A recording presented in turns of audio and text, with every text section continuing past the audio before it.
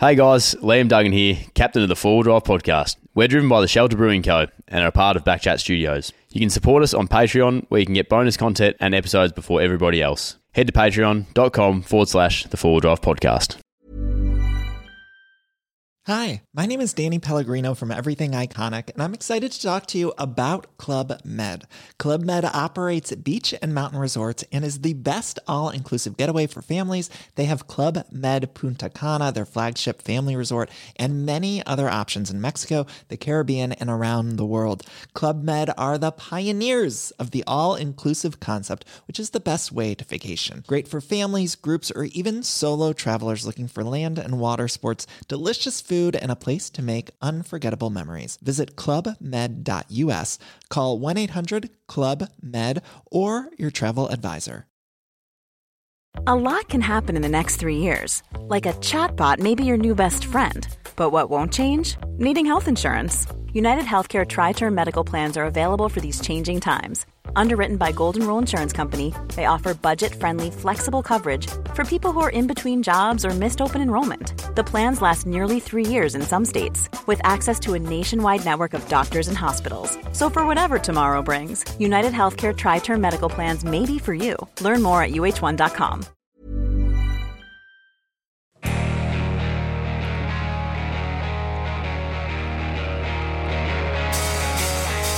Welcome back to the 4 Wheel Drive podcast driven by Shelter, music by the Southern River Band. Let It Ride on the way in there. That jumped me a little bit there, Jaden. It was like, you ready, boys? And then it was like, yeah, no warning on that bit one. of a break, and then straight into you know it. Got me. Yep. The 4 Wheel Drive podcast on Instagram, YouTube, all of our episodes on Backchat and Patreon. Thank you for your support. If you would like to help out, we really do appreciate the support over on Patreon, so go and check that out. A little bit of extra content, early release. There's some stuff down the line as well, but we appreciate the support. And if you want to jump on board, head over to Backchat Studios Patreon and then / No, so patreon.com/the 4 Wheel Drive podcast. Yeah, that's the one. Backchat has one as well, but How many we got now? Ooh, good question. 4? Hey, Oh, we're double. 4 last time I checked. that's a good. 400. Yeah, we weren't quite there. Yes, we're going, boys. We do appreciate it though. So yeah, go and check that out because we're coming up with some cool stuff. Yeah, we'll be doing some cool stuff after this as well. Yep. I have some secrets. Yeah, you boys don't know about it, but we're doing it. Now, I don't want to beat around the bush too much because we've got a bit to get through today. So I'm going to skip the hellos, how are yous, and going to jump straight into On the Radar, one of our more recent segments, but one that's sticking with us and being quality. And On the Radar today is, I don't know if you've seen it, Ronnie, but Sarah and Keelan Travels, who we had the pleasure of interviewing at the show in Perth. In the caravan? In their beated up caravan. He's actually the long hair. Yeah. So he's got on board with the world's greatest shave and is shaving his hair off for obviously a wonderful cause. No way. He's shaving his hair. He's getting rid of the hair, which is a lot of. Yeah. So I think he actually is going to like partially just chop haircuts in. So he's going to have some fun with it on the way out. So he's not going to go straight to the ball bonnet straight away. He's going to... I think have a bit of fun until Sarah might go, hey. Yeah, that's not it anymore when he's got the Brucey Dool going on. But that's an awesome... an awesome thing from Keelan. So good on you. To donate, head over to their Instagram page if you want to help Keelan out and obviously Sarah, and then you're donating to a great cause, which to help with leukemia. So awesome from Keelan. Another thing that I want to mention with On the Radar before we get into the main thing, which you've brought a prop for, is I popped out to the Norworld facility in Wangara, the opening day on Saturday, which is around the corner from your... Oh, yeah. Back cave location. Did I say where it was? Not really. Did I say the suburb of Norworld opening? Do you say? I don't know. Yeah. Everyone knows where it is. Sorry, mate. I still haven't been there, so it actually is a top secret where this location What is. was the code word we used during Sarah and Keelan? For Ronnie's... Flamingo?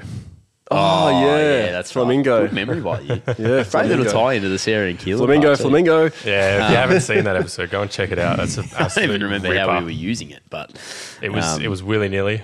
Yeah. Anything that said flamingo was kept in the episode anyway. But anyway, if you need to cut anything out here, if Ronnie's not happy with it, you get to doing that. But just wanted to bumped into a couple of good people out there too. Saw Lecker. Lecker was there at the Norweld opening. Harry was there under the Prado. Tommy from the show, who we met, or I met at the show. I think you've known him for a while, Ronnie. But quality product, the Norweld canopies and trays. They've been around for a while. Yeah, and a quality showroom and factory that they've got going on there. So worth a look, and nice to see some good people too, which is exciting, and it's a impressive. Was it like a big open day, or? Yeah, it was like an open day. Yeah, it was awesome. It was. Yeah. Knock the night. Was Harry cooking, or was there like a sausage? Nah, he sizzle, wasn't. Or? He had the. There was a sausage sizzle going on, but Harry wasn't. Harry wasn't there. I think the boys from True North Adventures were maybe there too, which I didn't know. I don't know them, but they were there. But yeah, Harry are very popular again. But the quality of the product there, decent price. They had a we're going to see something on the Ranger here, are we? They had a competition. They had a competition to they were giving away like a tray set up or something. Oh, really? Like that. Starting from $13,500, mind you. So it's a decent giveaway. I entered it. Did ya? What, for you? Shop for 76? Shop for 76.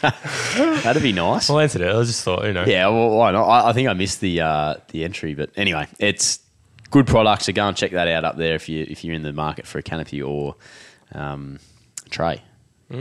Yeah, I'm in the market, but I'm not going to do it because the tub looking all right out the back there. You haven't seen it yet. No, I haven't seen it, but I wanted to. We'll cover that maybe at a later stage. But look at you boys with your setups changing everything. Oh, well. I feel boring. We were across the road from each other when we parked up. We're looking over and I was trying to work out my parking. It took like 25 minutes, mind you. I was waiting there doing a chat through the car and all that, and then it was getting too hot. I had to go inside. Right, he's like an old man out there just trying to figure out. Watching him.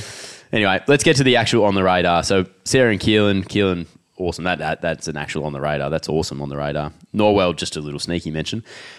You had to get it in, didn't you, mate? It was cool. Good to see Harry again, obviously. But the Maxtrax Indeflate is the on the radar product that we're covering today. And Ronnie, you are basically going to take over and give us the pros and cons of this. And you've got it with you, which is awesome. Well, I saw it on the run sheet. And, I'd never read the run sheet, actually. I was talking to Traden and he told me about it.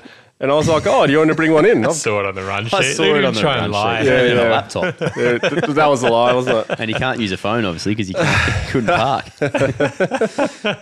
Trying to get away with it. Yeah, that's it. I tried to, but it didn't work. Terrible liar. So, I'm full of dust now. So it's well used, this one, boys. Now, one thing I want to point out straight away is the bag that you actually get with this product, I fit the other hose in for my compressor. Yep. So that fits in here. Does that come standard with the Indeflate? No. So this is my ARB hose. Oh, sorry, the bag. The bag does, yeah. It comes with this. Righto. So they actually have two versions. One is the analog. I'll get to why there's so many hoses in a sec. One's the analog, my preferred. They have a digital one as well, which lights up. Yep. Really cool. That would be my preferred. Okay, but if it runs out of battery, what are you going to do? Replace the battery. Good question. Okay, but if you don't have batteries with you? All right, was that inconvenient time, right? So, yeah. Analog. I prefer analog. Good. Yeah, that's fair. Two hoses. All right. Why is there two hoses? Well, you can put one on either front tyre or either rear tyre. I wouldn't put them on the same side because generally speaking, most people should have different pressure front and rear. And what you do is release the air and stop, and you're doing two tyres at a time. And the pressure is fairly equal. It might vary 1 to 2 psi if you parked on an angle maybe, but generally speaking, it's pretty even. Yeah, it's got a dump valve mechanic that's meant to like equalize the pressure. I don't think any other tire gauge has that, but Max came up with it. It catches up. Allegedly, something like that. Yeah, so it's like a dump valve, and then it basically equalizes both pressures between the tires. So it's meant to be fairly accurate. Yep. Yeah. So you'll notice on that there should be. I didn't notice that. Well, I didn't know about that, but that's cool. So the thing is, I thought it was just because it'll have equal pressure each side, so it'll just work it out eventually. So I just leave it a bit longer if I'm a bit worried. If I'm parked on a real big angle, I just leave it for a while. Yeah, I mean, the problem with like if you're just pumping air into both tires, if one's slightly higher than the other, one is going to go higher than the other. So you need a little a dump valve thing to be able to equalize both tires, so you're not getting air into both. I would assume. Right. Okay, physics. Yeah. Physics. Well, But the additional cool thing that is, you can pump it up as well. So it's a in deflate, so in and out. Yep. In which case you would then shut this off so the air doesn't leak out, and in there you do two tires at once. It's no faster than anything else, but it's just more convenient. Yeah. And you're getting equal pressure. So you're checking, well, it's kind of faster in a way because you're checking two at the same time. 2 hits at it, but it's a bit of a no-brainer for me. Like I'd seen them before, but didn't know that. I didn't really know about them a whole lot. It was just like you're just used to your standard deflators and all the rest of it. But it's a pretty cool concept. It is a really cool concept. Now, my second preferred way of airing down would be like the rapid deflators. Yep. But the reason why I stopped using those after a while was every time you pull that valve core out, because what it does is you unscrew the valve core and it pops up into the mechanism and you let the air out. Each time you do that and you got mud and sand, it gets in between that seal and then you start having leaky valves. Yeah. So I've just stuck to that thing there. Yeah. It's awesome. I think I just burped in the mic. Sushi's getting up there. I just had the salmon sushi there. Beautiful. 3 metre hoses. I didn't even know they were 3 metres. 3 metre hoses. I'm telling you, I think that's correct. Yeah, I'm telling you, they mate. don't look 3 metres, but I suppose. Oh yeah, no, that'd be. That's definitely reaching me, and we're starting. We're probably. Oh yeah, we've got 3. 3. Yeah. The 2 tyre version, which is what you've currently got there, Ronnie, is $199. Go up to the 4. There's a 4 tyre version too, which is $299. And I think this one can be a pretty quick summation. It's a big yes from me. Obviously, a yes from Ronnie. It's just get one. Yeah. But I would prefer I wouldn't go to 4 valve. Yep. The 4 valve, the 4 hose for me is a no. You trip over, I reckon. Yeah, there's a bit of stuff going on there actually. And you're half your time already using this, so it's pretty good. And just an additional thing, so anyone who gets one, because when you roll it up, grab both these at the same time. When you get it, they'll be individually wrapped. Just grab both these at the same time and then roll it up like that. It's quicker. You're going to deal with a tangle at some stage anyway, and it doesn't get tangled like rope because it's hose. So it's good. I reckon I'm in the market. You, Jaden? Yeah, absolutely. Yeah, that's the reason I put it in the run sheet. Was like I was looking at it. I was like, wow, this looks great. That. There is a Kings one as well. Right. So like, there's other versions other than the MaxTrax one. Yep. Oh, yeah, well, anything that's good always gets copied. So I know the guy who invented that one.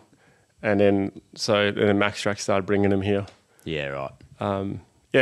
So he's in South Africa. It's a good product. Yeah. It was like, he's not like a big company either, this guy. So, yeah. What is the MaxTrax? What's that little emblem / animal looking Thorny thing? Devil? That's like the Thorny Devil, yeah. Oh. Yeah. Come on, mate. Not to be mistaken with the one for H. Yeah. The Thorny Devil. Very good. I was going to leave that there. That's that's it. Yeah, I think that's an easy one. MaxTrax Indeflate. That's almost been the cleanest one that we've probably reviewed. It's just I think it's a no-brainer if you've got, if you're right into your forward driving and doing it often. Yeah, I think that's going to be money well spent. Even though it is $200, it's a decent amount of money, but it's money well spent in my eyes. How quickly does it go? Like you deflate your tires down to 8 psi. How quickly does it get them back up to what? What do you put them at, 40? I'll put them at 40, yeah. Like it goes, like the inflation is just as quick, really. Like by the time I'm done, most other people are done around the same time. Yeah. Okay. It also depends on the size tyres, like 16-inch rims with 35-inch tyres, they do take a while to pump up, but you're not walking around everywhere. And if you accidentally put too much air in both of them, you let both the air out at the same time anyway. So it's handy. It's handy. And you can let the air out just from the middle bit. Yeah. Just from the middle bit. Just like I did before. You're not going to reach over. Action and replay. Yeah. That's cool. No, I like it. Get across to it. Thanks, Ronnie, for bringing that in. All good. Show and tell. Yeah. I'll bring my bunny rabbit in next time or what? Doug's turn next. Nah, I don't. Yeah. I don't have one either. We did speak about bringing the dogs in though one time. I just feel like it'd be nice to have a dog. Did we? Yeah, remember that early days? It was just like, bring your dog here and just let it chill out. That would be hilarious. Yeah, bring your dog in. Yeah. Not yours, Ronnie, because it's a horse. She'd knock cameras over. She'd be up here. Oh, she'd really? Fit in this room? Yeah. She'd be on the couch. She'd be on the couch. She'd want to be near me, so she'd probably knock stuff over just to get near me. There you go. She's a bit of a sook. Yeah, right. Yeah. Guest interview with Ronnie's horse. Let's move on to the main topic of today. So we're covering lifts, suspension, a little bit of tyres. We're going to touch on the tyre part of it because it's obviously important, lift and suspension. I saw that in a run sheet. Yeah, of course. Yeah, righto. First time you've heard about it. Now, obviously, the 76 has been a huge talking point for us on the podcast and for a lot of people who are across your channel as well. You've been covering all the bits and bobs that are going on it and every move that you've made with it. But I think we're going to... Yeah, let's steer away from too much 76. We'll give that a bit of a break. Yeah. But, yes, I have just put a lift on it to fit 35s. Yep. How do they go? Well, I'm not going to reveal any of it. I like the little bit of secrecy around it. Yeah. But look, I think the main part talk of this... about it in our Patreons, boys. Yeah, well, that's the whole deal, isn't it? We can reveal something there. Yeah, that's where the special stuff. That's where we talk about that. But we it is important because I don't actually understand lifts and suspension and what it means for tyre size, and I actually don't know the difference between what brings a car up and what actually doesn't. Like, I don't understand a lot of it. I don't know if I'm making sense with the stuff I'm saying there, but basically what is a lift and what is suspension, to, I suppose, separate the two? Well, there are multiple ways to lift a vehicle. One of the ways is a body lift, where the body mounts are mounted to the chassis, you just increase the rubber that's in between. Or nylon block or something, you just lift it up there. So that's a body lift. Yep. A lot of people would do that just to fit some tyres. They may already have a suspension lift. Yep. So that's one way of doing it. The only way to lift your differentials off the ground is via either portal axles, which people keep reminding me of on my own YouTube channel. But the thing is, 1% of full drivers are going to buy portal axles. Portal axles is like another additional bit of driveline you add to the outside of your axles, and it sort of comes down, and you got more gears, and you can change ratios down there as well. It just brings the whole car up by, I don't know, usually about between 4 and 6 inches, depending on what it is.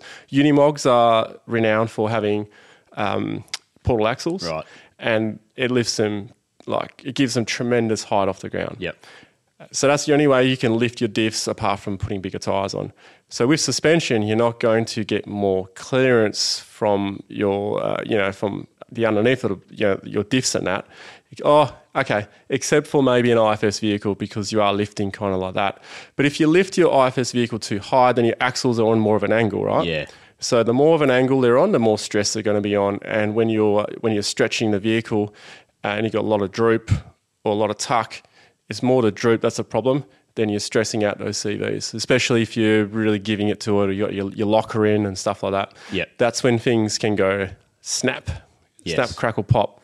So with lifts on IFS vehicle, independent front suspension vehicles, you are more or less limited to 2 inches on the front.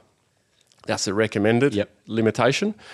And on the back, you can go as high as you need to. So, for instance, with your Ranger Ute, if you had a massive canopy and you had a whole bunch of gear in there, GVM upgrade and all that, then you would probably, if you were unloaded, you'd probably be sitting at 4 inches on the back. Yep. But so in reality, diving a bit. Yeah. In reality, you're kind of 2 inches because you got all that weight in there. Yep. And so that comes down to as well when I, not too long ago, upgraded my suspension, and the constant load of the back leafs as well was taken into account of what I would be using the car for. Yes. So a heavier constant load in your leaf springs is more set up for... So I don't understand how, if I wanted to go to a 300 kilo constant load leaf spring, I'm at 150. But if I wanted a 300, where does a GVM upgrade and all that come into it? Is that when I want to go past... That's when you go past your GVM. So you can put heavier leaves in and they can handle it, But there will be a point where, so say for instance, you're not putting any accessories on your car, you want to use it for work, purely just work. You can put a fairly heavy spring in the back and put a fair bit of weight on there, you know, like the old 1-ton ute kind of thing. Yep. You can put a fair bit of weight on the back of them and you could still be under GVM. But as a four-wheel driver, as what we do, recreational use, we got bull bars, we got side steps, roof racks, all this other stuff in the car, dual batteries, you name it. It all adds up. And before you know it, you are over GVM. It's pretty easy to get over GVM. So one important thing is there's pre-rego and there's post-rego. Pre-rego is... I find this interesting. Yeah, this is where it gets a bit tricky. So pre-rego, that's before you get your vehicle. Yep. It's a federal matter before your car's registered. And you can do all kinds of stuff to that car as long as the engineer kits. And federally, Australia-wide, this vehicle is now approved for whatever it is you put in it. GVM upgrade, could be a 4-inch lift, could be 35s. It's legal. Yep. That same car, had it been registered and then you try to do the same thing, not going to happen. Right. It's going to come down to your state. Or it can happen, but you've got to go through so many more loopholes. You got to not loopholes, red tape. Yep. You have to, in some cases, you've got to hire a racetrack, get a CAMS qualified driver, a race car driver, sit in your car, do this moose swerve test, and if it fails and the car gets binned, you're not insured because you're on a racetrack, you know.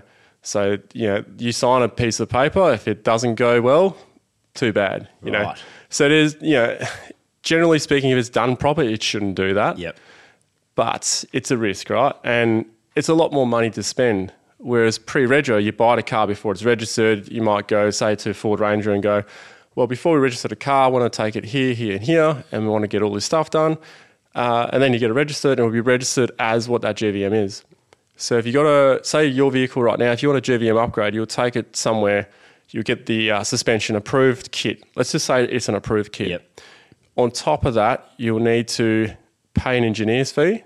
Then you get the paperwork, you get the plate work on your car, or the sticker that says, it's now blah, blah, blah. Yep. Then you take it over to pits, and then they'll go over it. The inspector will go over the vehicle and will check everything. If you've got a tail light out, you've got to sort that out. If your tinting's too dark, you've got to sort that out. So you could be going in for one thing, yeah, that's all good, but this, and this is not good, So your vehicle's got to be tip-top. Yep. Yeah. Tip-top on the... There's that. Yeah. On the same page there. Tip-top. So again, I apologise to everyone listening and the viewers because I almost don't know the right questions to ask you in this situation. But with a bigger lift, upgraded suspension, GVM upgrades, whatever it is, if you've bought your car stock and you've gone and done something to that part of the vehicle, what does that mean for obviously handling off-road? I'm assuming improved. What is handling on-road? Because my lift and suspension and tyres aren't overly aggressive, so I still find it drives really, really comfortably on the road. But so if you're going past that 2-inch lift and standard suspension, and over a 150 kilo constant load in the leaf springs, which is quite light, what are you feeling on road? Well, it all depends on what you use the car for. So if you stick to a 2-inch lift and you go slightly bigger tyres, generally speaking, you wouldn't have changed your car too much. It should still drive quite nice. Yep. That said, it depends on what suspension you get. So if you go for some really cheap suspension or they don't put all the components in to complement that suspension, you may have had a better ride with stock suspension. A lot of these vehicle manufacturers, they wouldn't bring out, like, say, the Ford Ranger or a Toyota Hilux with, like, crappy suspension. Their suspension is pretty good and it'll last quite a while. You could go and spend $5,000 and put some other suspension in and it might drive like shit, So it all depends on how the vehicle's set up. And driving like shit and driving really well could be the difference between what are you using the car for. So in your instance, you got 150 constant load, or you can have 300 constant load, or you can go higher than that. So let's say you got 150 constant load, you load it up with heaps of stuff, you're going to be squatting in the back, it's going to be very spongy, driving around, it'll be like sitting in a couch driving. You go 300 kilos, it might be perfect. But if you unload it it's going to drive really rough and hard. Yep. But it might only be for that short period of time where you're taking your canopy off, you want to do some other things, it's driving a bit rough, that's because the weight's off it. So It's all good. It's all good. There are other ways of doing it. Like some people do airbags and stuff. Yeah.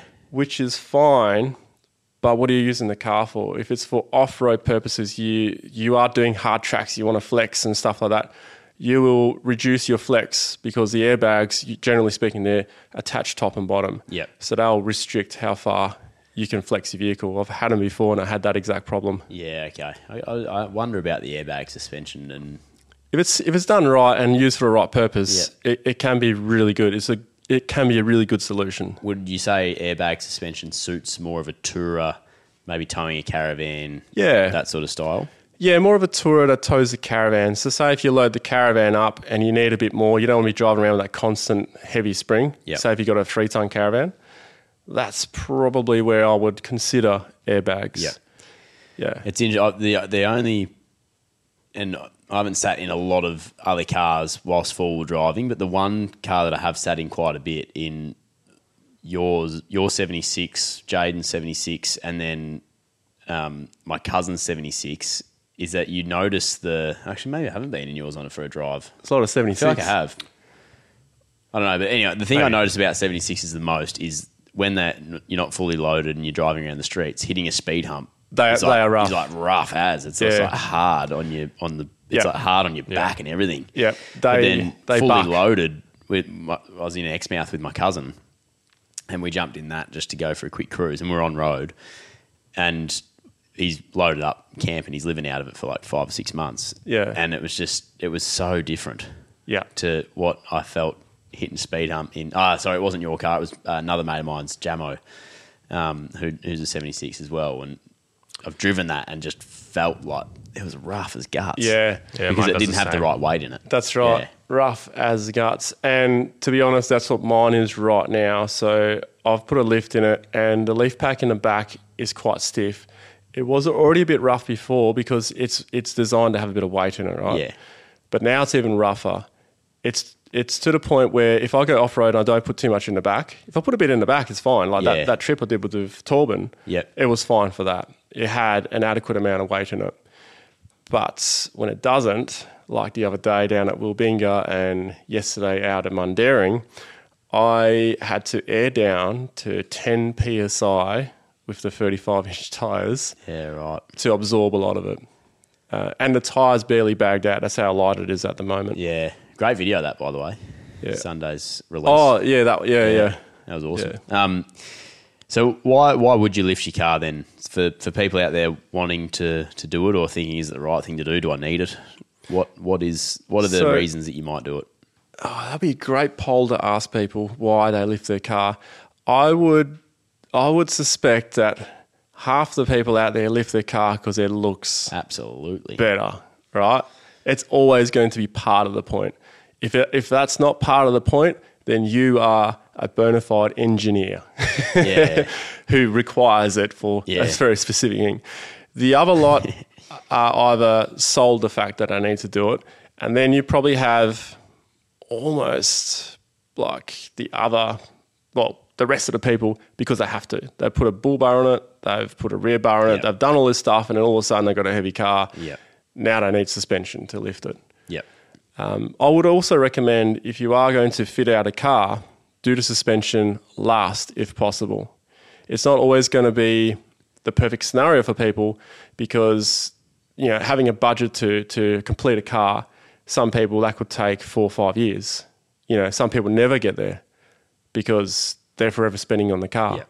But if you can, if you are one of those people who have a lot of money in your pocket, then I would suggest that do everything first, then lift the car. Yep. Because then you can get the perfect lift kit for it.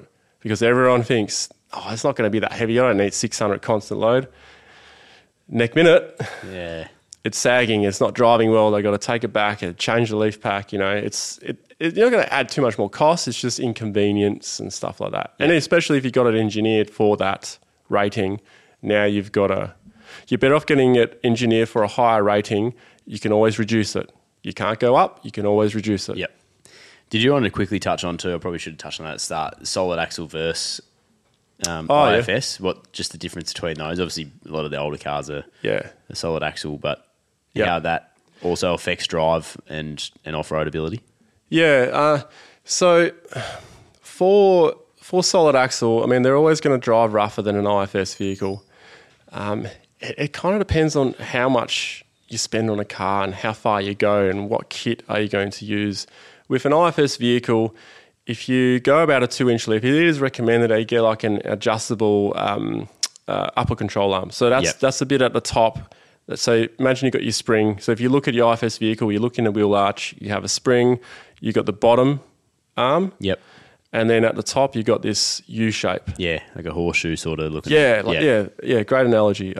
So the horseshoe, the upper control arm, the upper horseshoe, that you can get an adjustable version of, which means you can adjust the camber and caster. Yep. I can't remember which one it is because I said both. Anyway, it adjusts the position of the wheel. So when you get a wheel alignment, the person who does the wheel alignment's got to understand not to go by schematics, go by what's going to clear the wheel and make it drive better because you're putting a bigger wheel on it. They can locate that wheel better, which means that it's not going to foul out in the guard. Yep. But anyone who puts bigger tyres on a car, especially IFS, they're going to have to massage the guards, is a good way of saying it, yep. or cut out some plastic, in some cases melt plastic, Yep. To fit 35s to the 76 out there, let's not go into legality or anything here, but to fit those, I didn't have to do much. I just had to cut the inside of the guard to fit 33s. Then to 35-inch testing, I was like, let's see how it goes. And then I kind of jumped the front of the car a little bit. We'll talk about this another time. And that compressed it to its maximum, and then I realised where it was hitting. So my front bumper was a little bit loose, and I had to sort of massage it back up. But right. So those are things you can face. So you were right with camber as well. Camber. Yeah. Okay. Cool. Yep. You said that first. Yeah. Okay. I'll take that. Yeah. Had you asked me, I would have said caster. So with solid axle vehicles, you would normally presume it's quite cheap to modify because solid axle. You don't have all that wishbone and all that stuff. Yep. All that intricate stuff. In actual fact, sometimes it can be more expensive because you got Pennard rods, you got all these other bigger components. You got front radius arms. Yep. These are bigger, heavier components. Material costs money. With an upper control arm, you might be looking at a set of those $500 maybe, right, for an adjustable one. But to do the same job on a solid axle vehicle, you would need the radius arms. That could be like $2,000. Yeah. Okay. It's a big chunk of metal. Yep. But in order to require those, you would need to lift it to a certain height or put a certain size tyre to, because what that does, the radius arm on a solid axle vehicle, underneath your solid axle vehicle, attached to the front diff, you got these big arms underneath. So what you do there is you get the upgraded arms, which moves the position of the front differential to allow you to fit the bigger tyres. Generally speaking, it'll push it forwards. It's not just to fit the bigger tyres, but it's also to locate the diff where it needs to be because you've lifted the car. So you're changing the whole geometry of the whole lift, the behaviour of the car. Yep. So it's required to fix that. You can do it in a cheap way though. You can get offset bushes. So picture you got the custom arms. I've seen these. They're longer. So the custom arms are longer. Your original arms may be shorter. Now, to get away with just putting these little nylon blocks in, they're offset. Yeah. So instead of risky?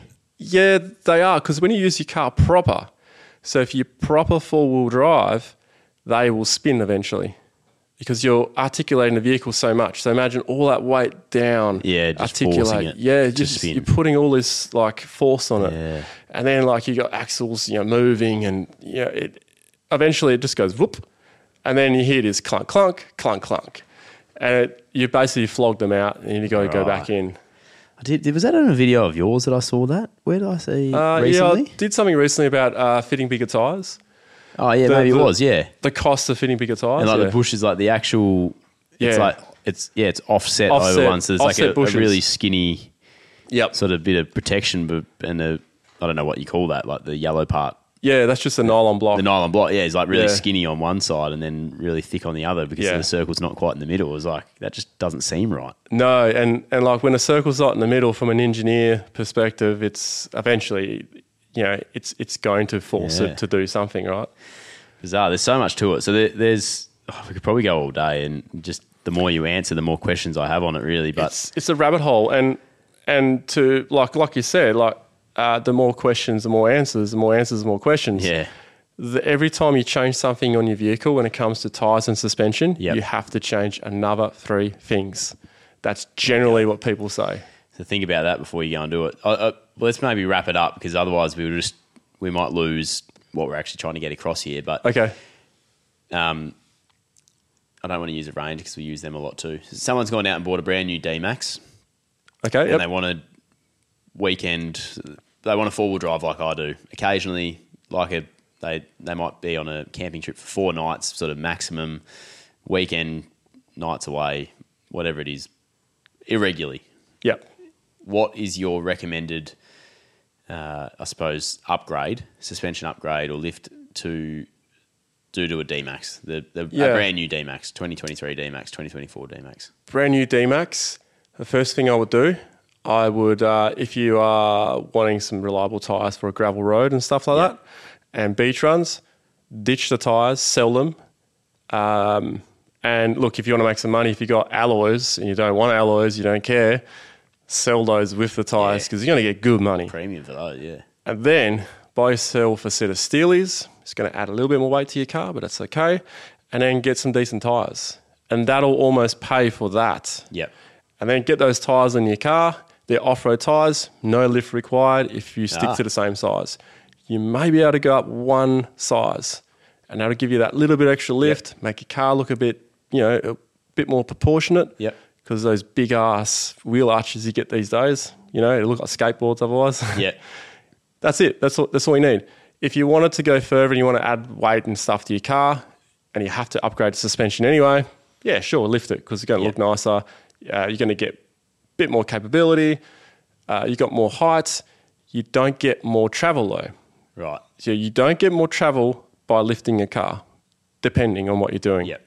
So travel, for those that are wondering, is the travel of... the flex. Yeah, the flex. How far your car can flex. Yeah.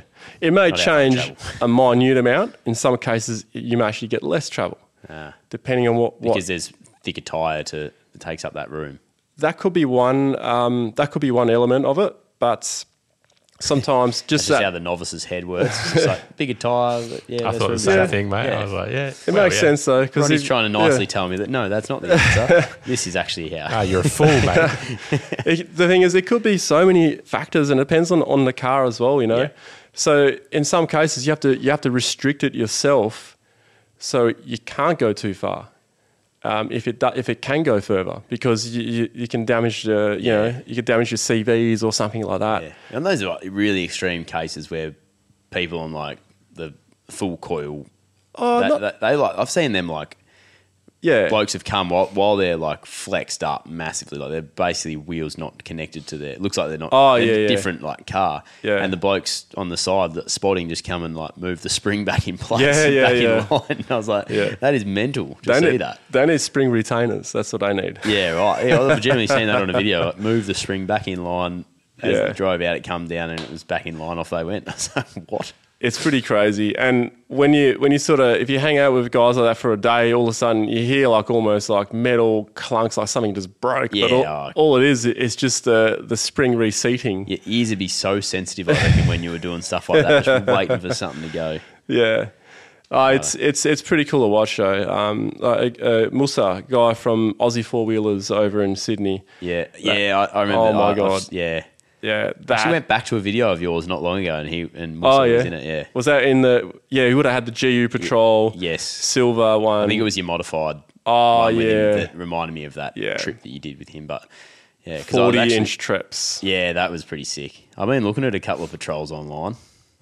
Yeah, a few 40-inch trips as well. A couple of your thoughts on the Brunswick diesel, the Chevy, the 6.5 conversions? I don't know enough about them. Okay. They got 2 different variants of that motor. Off topic here. I know that one's sort of thought more highly of than the other. Right. But I don't know enough about it, and I don't really want to say some of the things that I've heard because I don't know if, I don't know. Yeah, okay. Yeah. We'll take that off record. They sound cool. I knew one person who had one, but his low-range gears didn't line up with with the gearbox since they did the conversion, but it might not be part of that. But for someone like me who doesn't know a lot, I feel like there'd be way too many headaches potentially popping up. There may not be, but I feel like with engine conversions into big V8s like that on a patrol, it's just like maybe a bit risky for me. Anyway, back on topic. One other one I want to run past you that I think people that are into hardcore four-wheel driving like Musa and people like that, they probably know what they're going to do. They don't need to listen to us. No, they go next level. The people that the D-Max owner, he might want to know because he's just a weekend warrior, beach driving, gravel roads, might want to have a little bit of fun in the mud, whatever. Yeah. The other one that I'm interested in is when you are towing. So you're going off on a 6-month trip of Australia, towing a decent caravan, and you're driving a 200 series.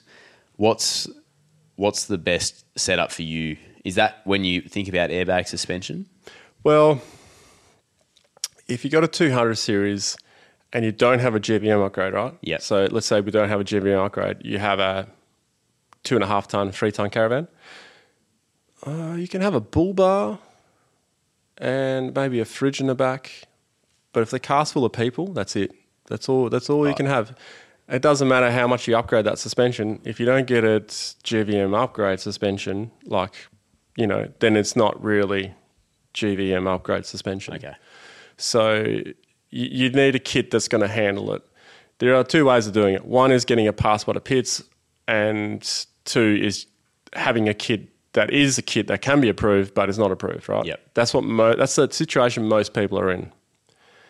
And which is a better situation than being in a car that doesn't have the upgraded kit, regardless of, being approved or not. But if it doesn't have a upgraded kit and you're towing something and the back end squatting and your lights are shooting up in the air and you've got light steering, that shit is way more dangerous than someone who has the engineered kit but it's not approved. Right. It's not pit passed.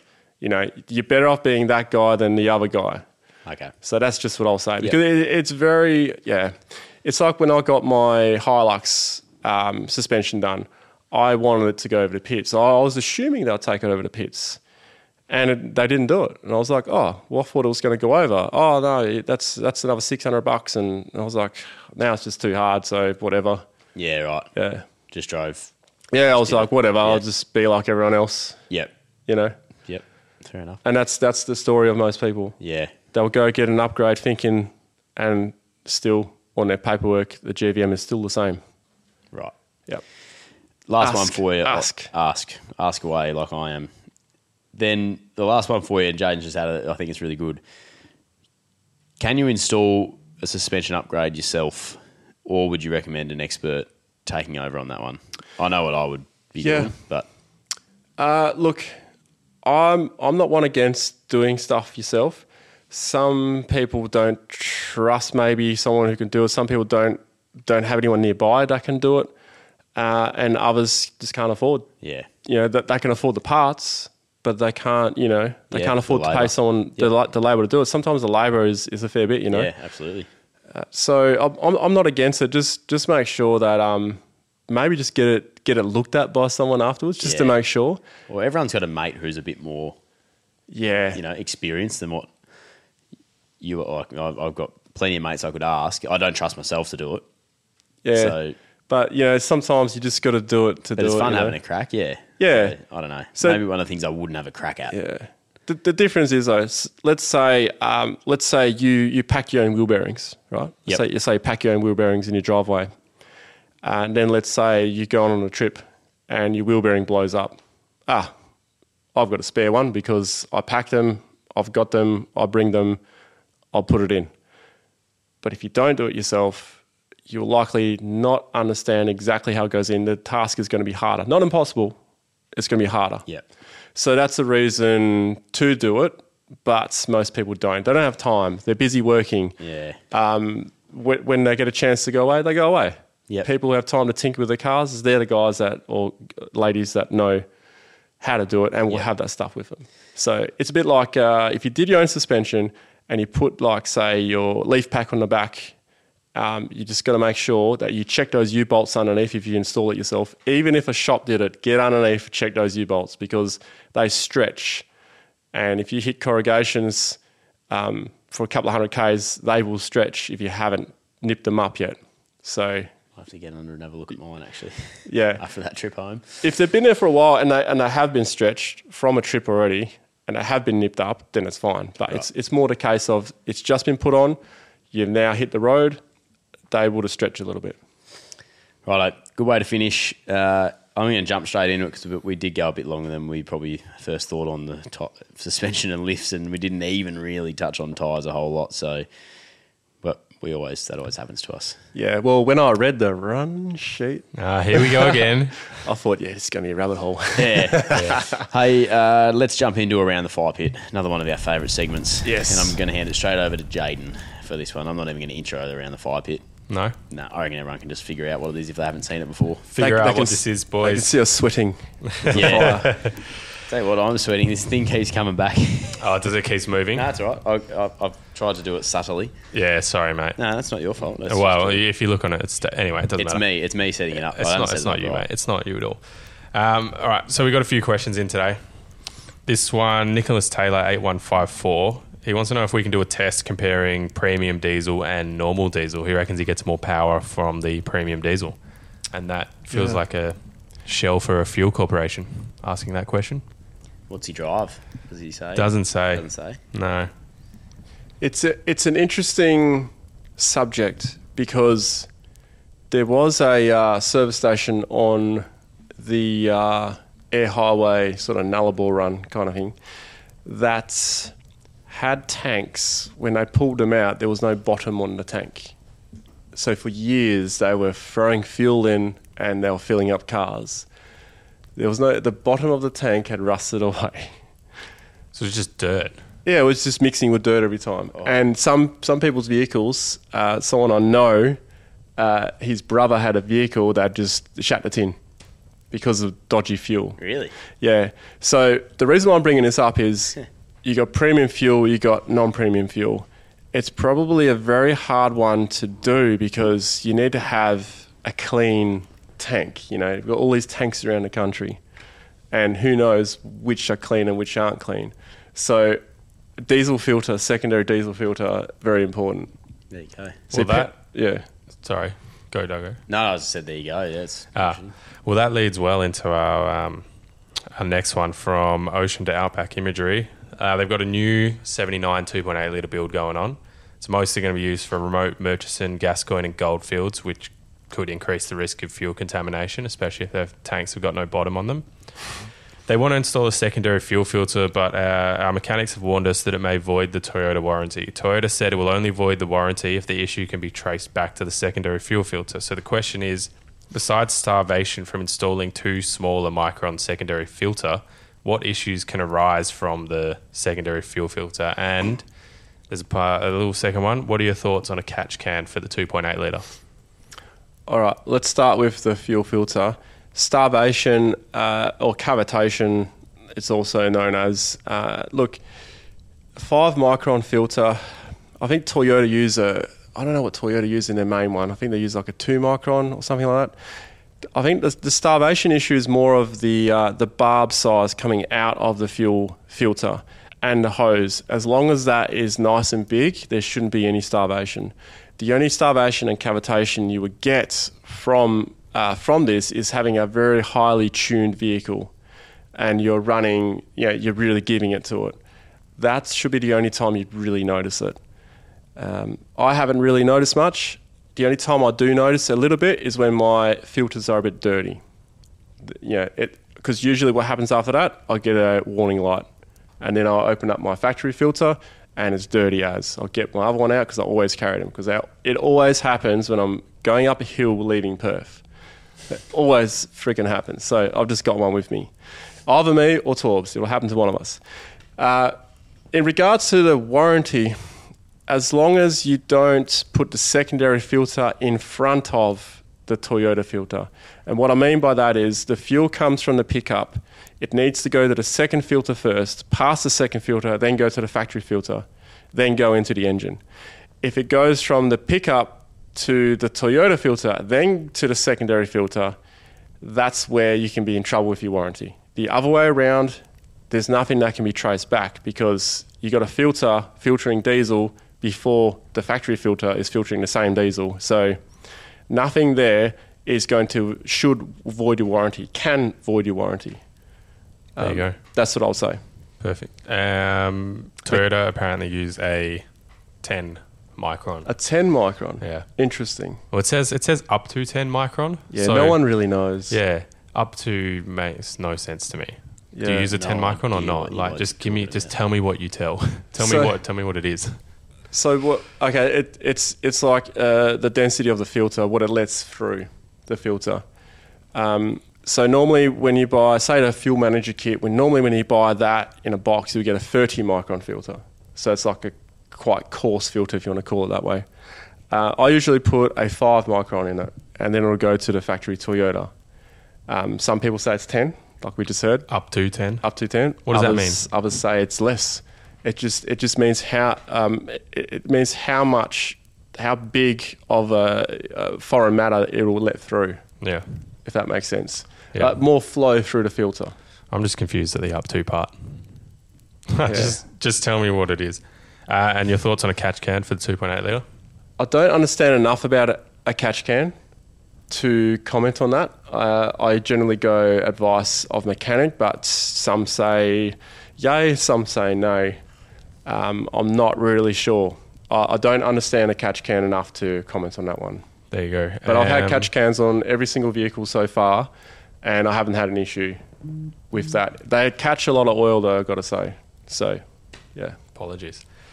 Last one from Jaden's phone. Anonymous. Samsung, No, big Duggo, buzz. turn your phone off, mate. Come on, mate. Please. No, I'm Stop messaging me during a podcast. Anonymous. G'day, fellas. I've got a HDJ 79 and I'm looking to travel the country and have a go at some four-wheel drive tracks. I'm going with a guy who has a GU Patrol with a 3-inch lift and 35s. So I'm wondering if it would be okay if I take 33s being like having a twin-locked car. I just want to keep it legal. Do you want me to read it again? Yeah, so what was before the 33s? So he's got a HDJ 79, Yeah. looking to travel around Australia and have a go at some four-wheel drive tracks. Yeah. He's going with a mate who has a GU Patrol, 3-inch lift and 35s on that Patrol. Okay. He's taking 33s. He just wants to know if he'll be okay taking those 33s and being like having a twin-locked car. Oh, you'd be fine. Yeah. 33s will get you to 99.785 places in Australia. There you go. Percent, not 99 total. 99%. Yeah, it'll take you to 99 spots. Yeah, 0.785 spots. Almost get you to 100, but not quite. Yeah. Well, that is it for the Fire Pit boys. Send us some photos, Anonymous, of your 79 in the sticks. Yeah. Please keep us updated on it. Yeah. And listeners, Send us a in photo your of that questions. patrol too. Yes. I'm starting to just quietly like a couple of patrols. Oh, I don't Hopefully mind not the new patrols. ones. I think patrols are What? Yeah. I'm I've never had joking. I any just love. against I them. love how like when Toyota people you've just admitted like no worries, it's not an issue, but some people get their back up about it so much. Yeah. I don't know if you boys remember last episode with Torbs when he said that he compared you buying a 2.8 litre 76 to you basically buying a Patrol, like the same level of betrayal he felt. he backflipped a lot, I got to say. Yeah. By the time we were here, I was like, mate. Come on, tell us the truth, Torbs. Mate, I've got on record. You watch the YouTube shorts coming out. Oh, mate, I'm all over your content, as is Duggo, apparently. I know I am. Yeah. It's great stuff. Yeah. That's it, mate? That's it. Beautiful. Let's wrap it up, eh? Yep, let's Yeah. go. Music by the Southern Root Band. See us out. That's a full drive podcast driven by Shelter. I'm doing this without a laptop. All our episodes over on Backchat's YouTube. Full drive podcast on Instagram. Thank you to our Patreons. Yoo-hoo!